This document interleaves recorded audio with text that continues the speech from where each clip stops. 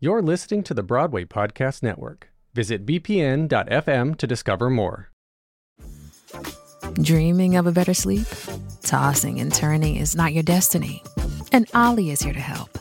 Ollie invites you to sink into sweet, sweet slumber to improve your mental and physical health and overall wellness. More than just melatonin, Ollie's ingredients help you unwind your mind for a delightfully dreamy drift off. Sleep is on the way at Ollie.com. That's OLLY.com.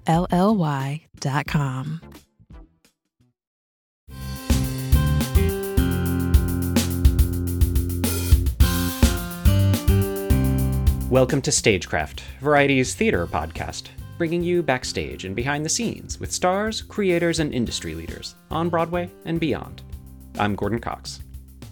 On this episode of Stagecraft, I'm talking to the actor Deirdre O'Connell. A lot of theatergoers, especially those who aren't in New York, might not have heard of O'Connell and her work before she won the 2022 Tony Award for Best Actress for her work in Lucas Hnath's play Dana H. But for regular off-Broadway theatergoers, O'Connell has been a favorite for some 40 years, known for performances that feel effortlessly alive, idiosyncratic, and authentic, and often emotionally devastating. She got her equity card in a Sam Shepard play, The Unseen Hand, at the venerable downtown experimental theater institution La Mama in 1982, and has seemingly worked non-stop ever since, mostly off-Broadway, in shows like Annie Baker's Circle Mirror Transformation and Lisa Krone's In the Wake. Dana H., the play that won her a Tony, was only her third Broadway credit. In a year that has already seen her win that Tony and star off-Broadway in Will Arbery's play Corsicana, this winter she's back on stage again in Sarah Ruhl's new comedy, Becky Nurse of Salem. Coming to the end of her very busy 2022, O'Connell is in the virtual studio with me to talk character, process, and how winning the Tony Award didn't change her life, and why she's more than okay with that. Hi, Dee Dee. Thanks for joining me. Hi, Gordon. Thank you for having me. Yeah. So you're finishing off 2022 in Becky Nurse of Salem, and it comes after another stage role in Will Arbery's Corsicana, and of course, your Tony Award for Dana H. Were there any similarities or maybe concordances that you found in any of these roles or these plays that you were in over the last, 12 to 16 months? That's interesting. It's sort of no. The fact that the answer is no, it feels like three very extremely different experiences in terms of sort of restraint and release and the way that one feels exposed and the way that one feels. It's been really interestingly a wide variety. It feels like as if I don't know. If I was a musician, one would have been like a marching band and the other one would have been like a quiet solo and the other one would have been, so, I mean, the ladies all look similar, I have noticed. Right. They have similar hairdos. Yeah. Probably should work on that. Yeah. They, when I see pictures, I'm like, I look just like I looked in that. But if I don't think about what they look like, each experience has been wildly different than the others. Yeah. Yeah. Do you find that there are similarities in the roles that you tend to be attracted to? Like, can you characterize the kind of, or if not the kind of roles, then the kind of work that you are attracted to? Well, I usually probably like to be challenged. So I like to do something that I can't quite see how it works, where there's a mystery there that I have to solve, or something I've never quite done before, or a curiosity about how this person's life is, or the task of doing the play itself. So there's that. They have that in common. I have to say, with Becky, the idea that Becky was going to be something that I had never done before was something I let go of very fast. Like, she's wearing clothes like I've played many characters who wear hoodies and have their hair up in a thing. It was like, Becky, I know what Becky looks like. She wears a hoodie. I have a lot of them left over from a lot of plays. We could choose some of those. Yeah. So it was like, there was a way that in some ways I felt like there's a lot of parts I've played that were getting me ready to get to do this part. Like, there's a lot of, I worked on a play of Lucy Thurber's. she's somebody that I've been sort of like moving toward for a long time. This is Sarah or Becky. You're talking Becky. about. Becky, yeah. Sarah Rules play Becky. Yeah, and so what specifically, as you were moving toward it, what appealed to you when it finally arrived? What was it about the piece and the part that really spoke to you? Well, I'm from Mass. I'm from a small city in Massachusetts. The person that it's about and the world that it's about was very familiar to me. And I felt like Sarah had captured that lightning in a bottle, but in a very like particular and odd and magical theatrical container. And but I knew the world she was talking about really well because it's what I grew up in. And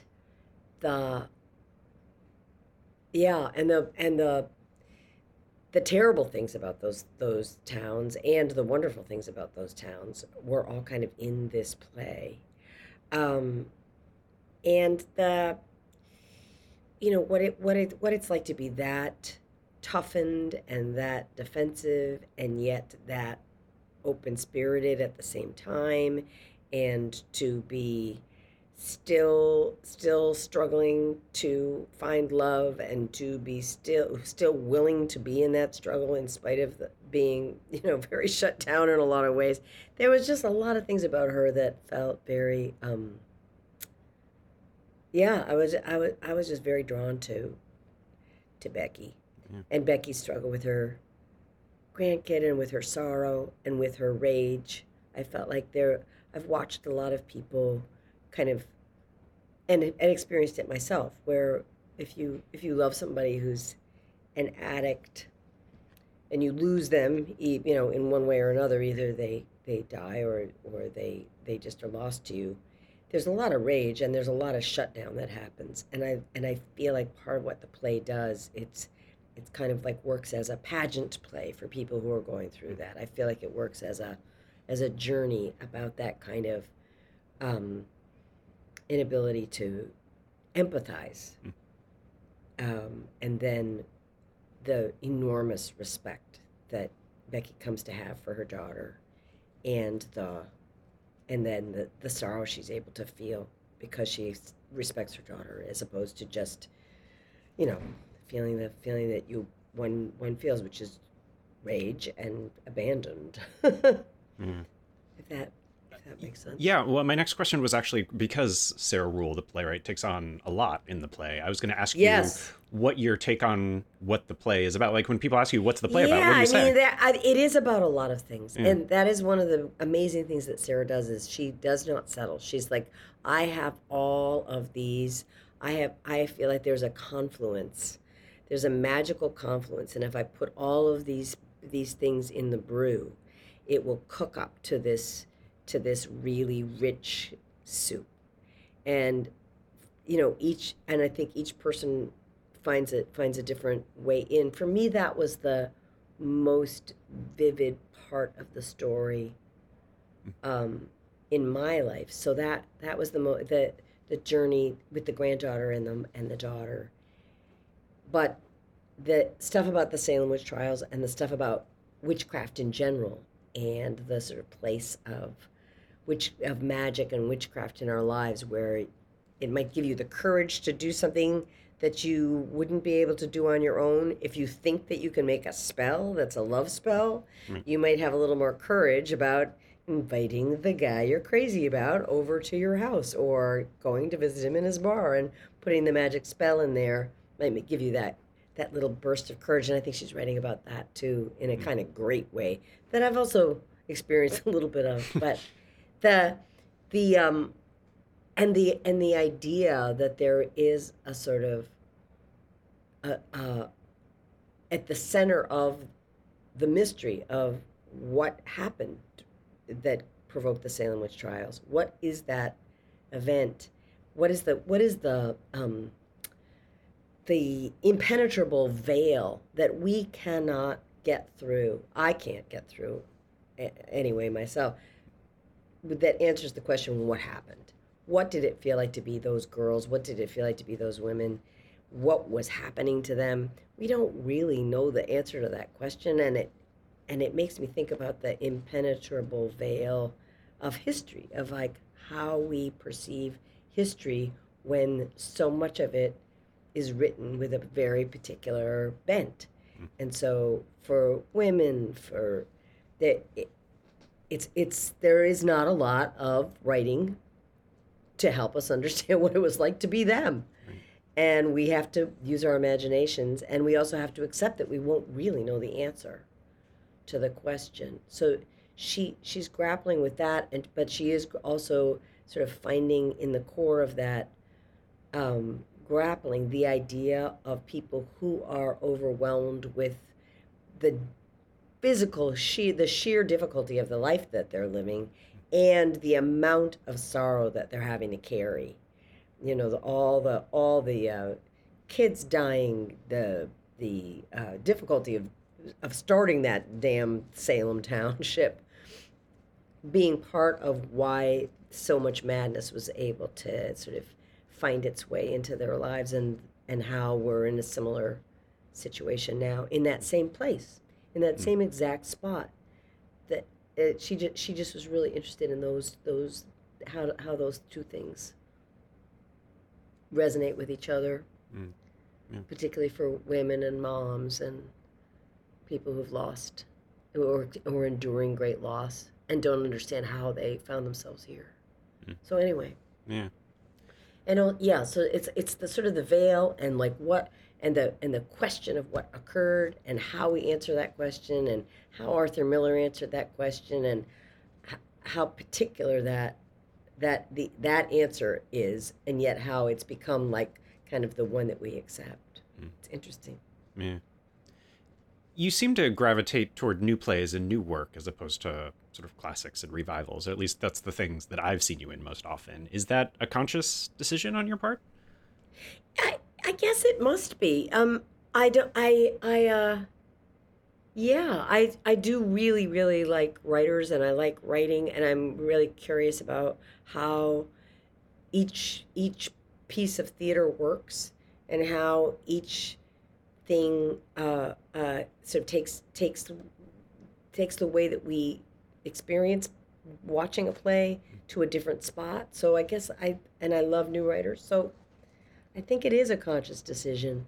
I suppose if I'd been a person who had ended up getting to do a lot of Shakespeare, maybe I would have had that life. But I'm good with this one. I think I do like the living writers. You know, every once in a while I'm like, I wish this writer wasn't living because they're giving me all these rewrites.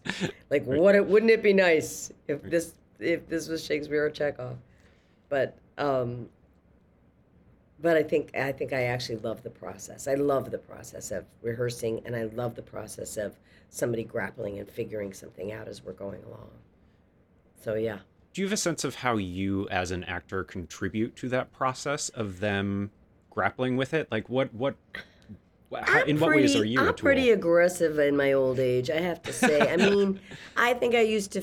I think that my instincts about my gut instincts have gotten pretty honed in terms of going like, whoop, we're off the beam. We're not making sense anymore, or we're asking too much of this moment, or we're putting these two scenes are canceling each other out, or my gut about those kinds of things has gotten pretty good. So I'm pretty good, if you want to have a sounding board about that stuff, I'm pretty good to raise my hand and say, hey, this hurts, ouch, ouch, ouch, I think this doesn't work. But and in this process with Becky Nurse, Rebecca and Sarah and I talked a lot for months before we actually started working, so that I had a lot of thoughts and feelings about just how the play worked, and some of those found their way into it. There are processes where I just kind of can shut up and see how the thing unfolds. I feel like with Corsicana, I did not do a lot of like, here's Miss Bossy Pants with a bunch of ideas. Sam Gold, who I love and who I'm friends with, and I don't really do that. Sam's in a different sort of he's more of a mysterious director to me, and I'm curious about what he's seeing, and I wait until he knows how to tell me what he's seeing. So I'm much more. I sit back. I don't blabbermouth with him as much. I blabbermouthed a lot with these ladies, and it was fun to do both. Yeah. I like both processes, and they're very different from each other. I don't feel like one's shutting me down and the other one's opening me up. I feel like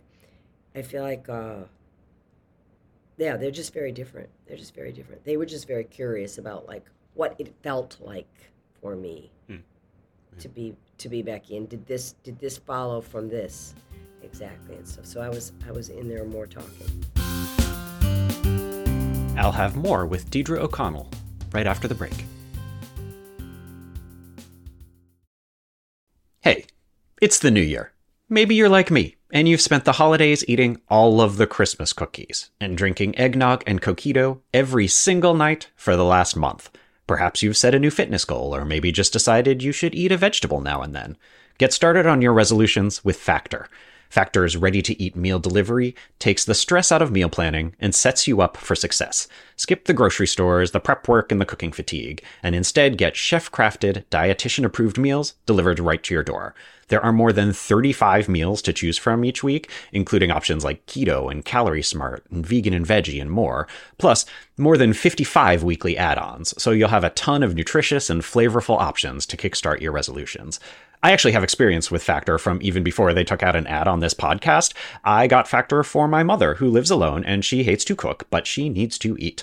So I know about all the advantages that come with Factor, including there's no more frantic meal prep or rushed, unappetizing dinner, because Factor's 2-minute meals can help you fuel up fast with restaurant-quality food delivered right to your door. There's also loads of options beyond lunch and dinner, including smoothies and juices and breakfasts and snacks and anything you might want any time of day.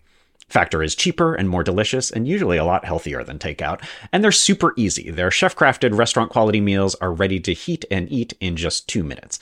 There's also a lot of flexibility, and this is key because nobody's life looks exactly the same from week to week. With Factor, you can change your order up every week. You can choose between 4 and 18 meals a week, or you can pause or you can reschedule your deliveries anytime. If you're looking for a special occasion meal or you just want to treat yourself, there's Gourmet Plus for when you're looking for fast upscale options done easily. They've also got keto meals and those Protein Plus meals to help you stay on track with your New Year's goals. Factor has everything you need for a week of flavorful, nutritious eats. In addition to ready-to-eat meals, they have cold-pressed juices, energy bites, extra protein, veggie sides, and more to keep you energized when life gets busy. Head to factormeals.com/stagecraft50 and use code STAGECRAFT50 to get 50% off. That's code STAGECRAFT50 at factormeals.com/stagecraft50 to get 50% off.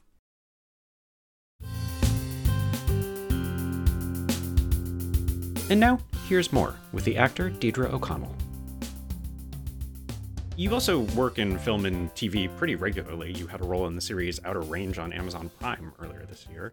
I do, yes. But stage appears to be your home, at least to those of us in the theater. Is that right? Would you say that?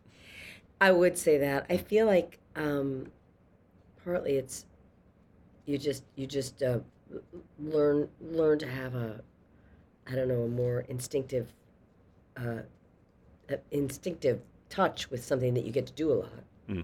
And being in front of the camera and being on set, you just don't log that many hours unless you do a bunch of series, which I actually have. But I think about this. I think about why is it that I am so much more attracted to stage, and stage is hard. Yeah. So, there's days when I get up doesn't in the morning, pay as well. Why did I want to do this? I am so scared. I'm not a person who doesn't have stage fright. I do. It's not like, yay, get me out there. I'm like filled with dread just like anybody. So it's like, why this and not that? But it partly has to do with, I think I'm like in a struggle with being an introverted person who's like forcing herself into being in relation to humans, and then searching for a moment when you're not self-conscious. searching for a moment when like the task is so big, the feelings that you're working with are so big, the thing is so fine that you find that moment where you're not self-conscious. And I think that that's my struggle and search, and I rarely can feel that in front of a camera. I feel like the camera is just kind of like eating the moments, and that it's also that as an actor in the theater, you're more in control of the making of the piece of art. You know, like ultimately the rhythm of it, the way the story gets told is down to you. You of course collaborate with your collaborators to figure out what those rules are going to be and how to get that tone. You discuss it endlessly and really try to find it. But once you've found it, then it's down to you to do it every day. And that doesn't happen with film, because you're just one of the cogs in the wheel of it. So it's rare that I've felt that feeling of release, you know, that weird, joyful release on a movie set. And how have you thought about Broadway over the course of your career? It can be a surprise to some people, you know, who've seen you on stage for years, that, oh, Dana H. was only your third time on Broadway, but I've seen you in all these shows, you know, if you're not really thinking about it. Was it ever a location that was particularly meaningful to you and a thing you wanted to get to or wanted to do more of or didn't care about? What was your relationship to it? I think I don't think I cared about it that much. Yeah. I've always been scared of those contracts that say that you'll do something for a year or two.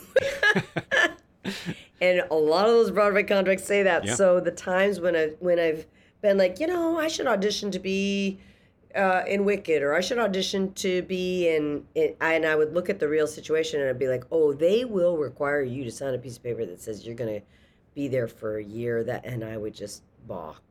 So it was partly that. It's partly being not a singer. So if I'd been a singer, probably it would have been more something that seemed like, oh, that would be a blast to, like, to sing some songs on Broadway. But there just aren't that many straight plays that go to Broadway, and so I'm a straight play actor. Yeah. But I have thought about, like, what if I was a singer? Wouldn't that be fun? Yeah. And then so it's not really a prejudice against it at all. It just has to do with scared of those long contracts, and there not being a huge number of opportunities. But that didn't really bother me that much. I wasn't like, oh my God, I'm getting ripped off, I want to be on Broadway. I didn't feel that way about it. Yeah. I was scared of those big houses too. I'm less scared of them now. But I was scared of those big houses. I feel like there's something about when your body is so small in the people's eyes, like when they're sitting so far away, it's very odd. It's like, I do like a smaller room in general. Yeah. But then when we were working on Dana H. in the Lyceum, I realized that those rooms are beautifully made. Most of them are made so that the focus is very, very precise. And not that many people, especially for Dana H., sat that far away. But there was the option of sitting very far away and having me be like a tiny dot. And that felt crazy. Yeah. Right. Yeah. Now that you have been living as Tony Award winner Deirdre O'Connell for the last 6 months more, do you have a sense of what that has that shifted anything for you? Has it brought opportunities or a feeling about what's happening? It has not done. No, it hasn't. Isn't that weird? Well, I mean, it's fine with me. I'm very happy doing this, and this, I knew I was going to do this before that happened, so I feel like this is exactly what I would have wanted to have happen. If this had happened right after I got the Tony, I would have been like, I got to do Becky Nurse of Salem because of the Tony.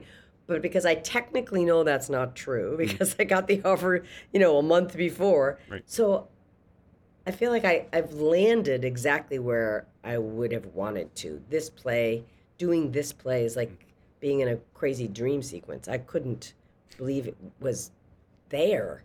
When I first read it, I couldn't believe Sarah had written this beautiful, beautiful thing and that I was going to get to do it. So I feel like, yeah, I'm exactly where I want to be. But in terms of there being like people calling me up and saying, will you come and do this and will you come and do that?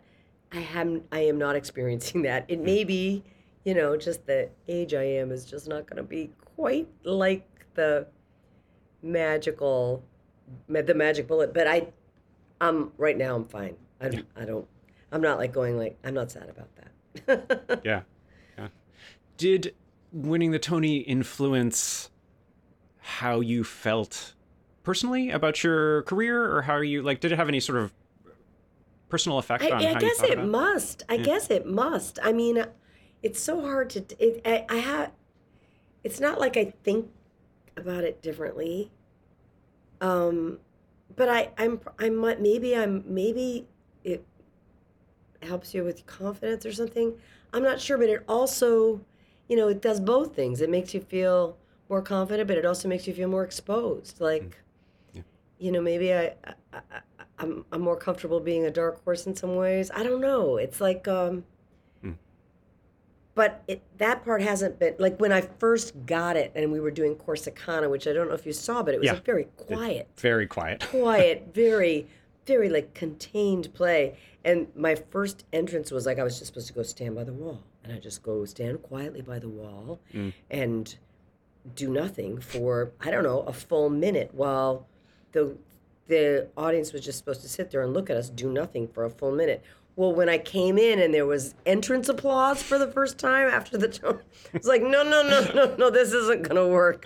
I'm in a piece of art that does not want entrance applause. So, and then after a couple of days it stopped, but I was like, is this what's going to happen?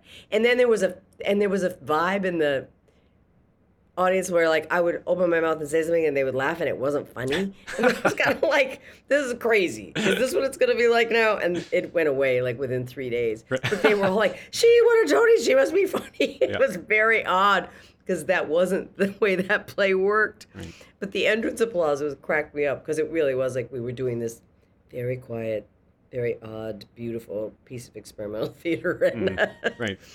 With Becky Nurse, that works. It's okay. It's okay that they're like, yay, and then I'm like, okay, but I'm not her. I'm Becky Nurse now. Yeah. You got your start in experimental theater, which it feels like, thinking about it, Dana H kind of harkens back to in particular, because Dana H is a really sort of experimental kind of technical challenge that I feel like you could see at La Mama if you didn't see it. When Lucas was trying to explain to me how it was going to be, and then my memory of watching Rumstick Road at the Wooster Group was, I mean, I saw it like 5 times and I loved it so much. And there was one moment in it when, it is Rumstick Road, that Ron Votter, who was one of the great actors of our time, who is no longer with us, lip-synced. He lip-synced with a conversation with Spalding's mother's. No, it was a conversation with Spalding, and Ron was playing Spalding's mom's psychiatrist, and Spalding had recorded the conversation, and Ron was playing it, and I couldn't believe what I was seeing, and it was maybe a 3-minute scene, and I just couldn't understand how they had made it, and I couldn't believe what Ron was doing.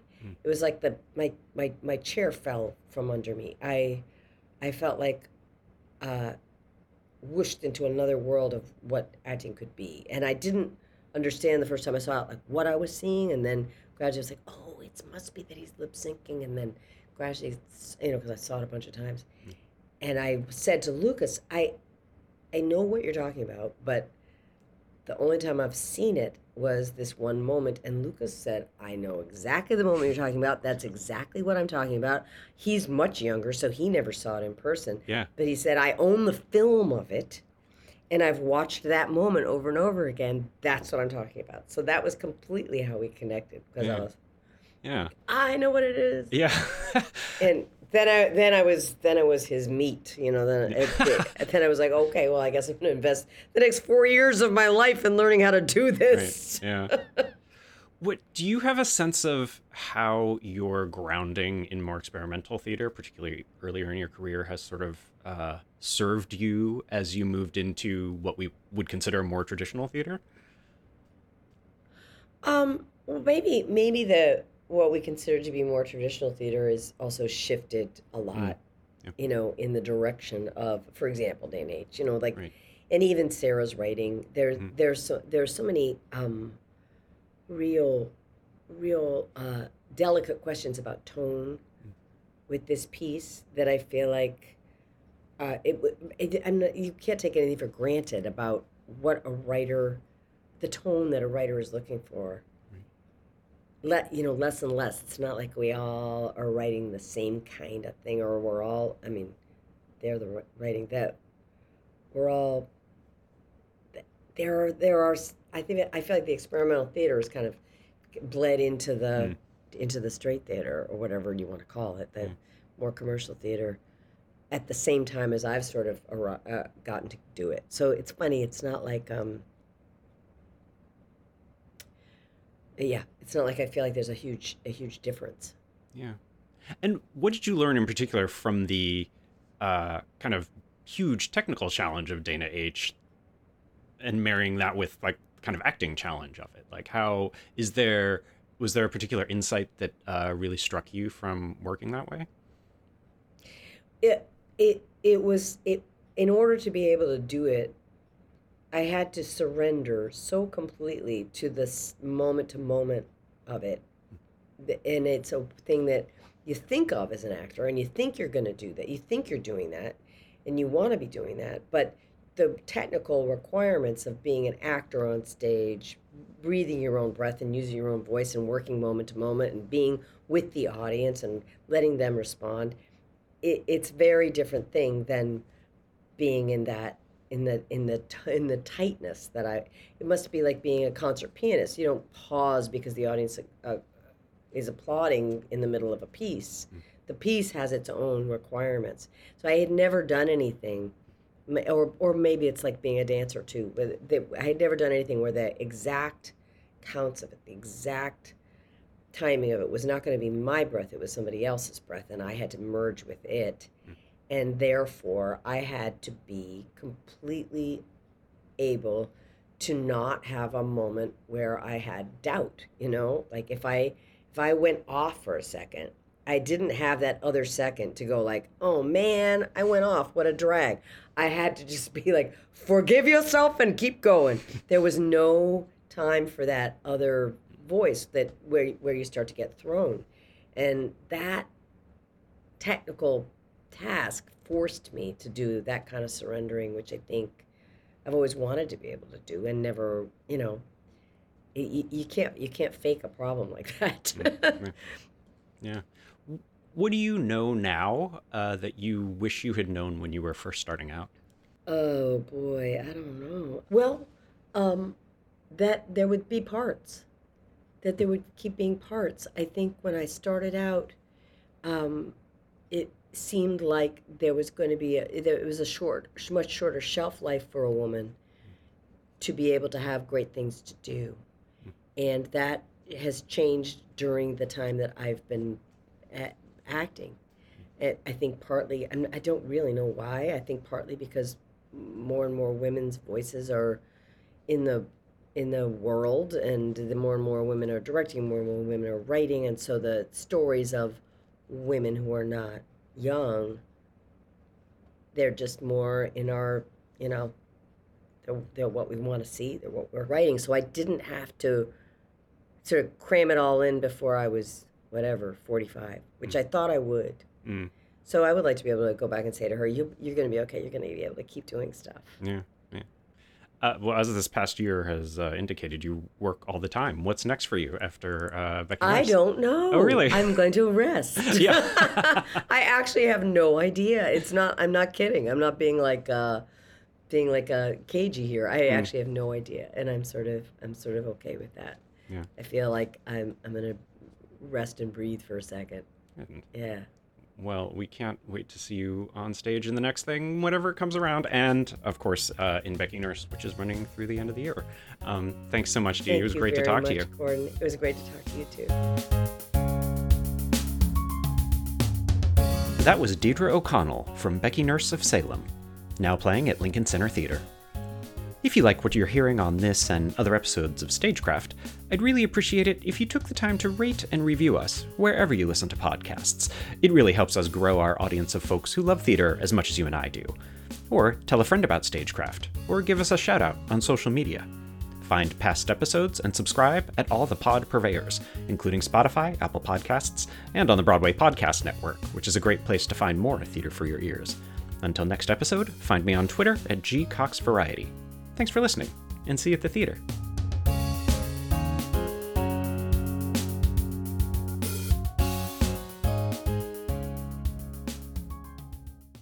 Hi, y'all. This is Kristen Chenoweth. Hi, I'm Gloria Stefan. This is Sarah Bareilles. Hi, I'm Patty LuPone. This is Lin-Manuel Miranda. You're listening to the Broadway Podcast Network. Everybody in your crew identifies as either Big Mac Burger, McNuggets, or McCrispy Sandwich. But you're the Filet-O-Fish Sandwich all day. That crispy fish, that savory tartar sauce, that melty cheese, that pillowy bun. Yeah, you get it. Every time. And if you love the Filet-O-Fish, right now you can catch 2 of the classics you love for just $6. Limited time only. Price and participation may vary. Cannot be combined with any other offer. Single item at regular price. Ba-da-ba-ba-ba.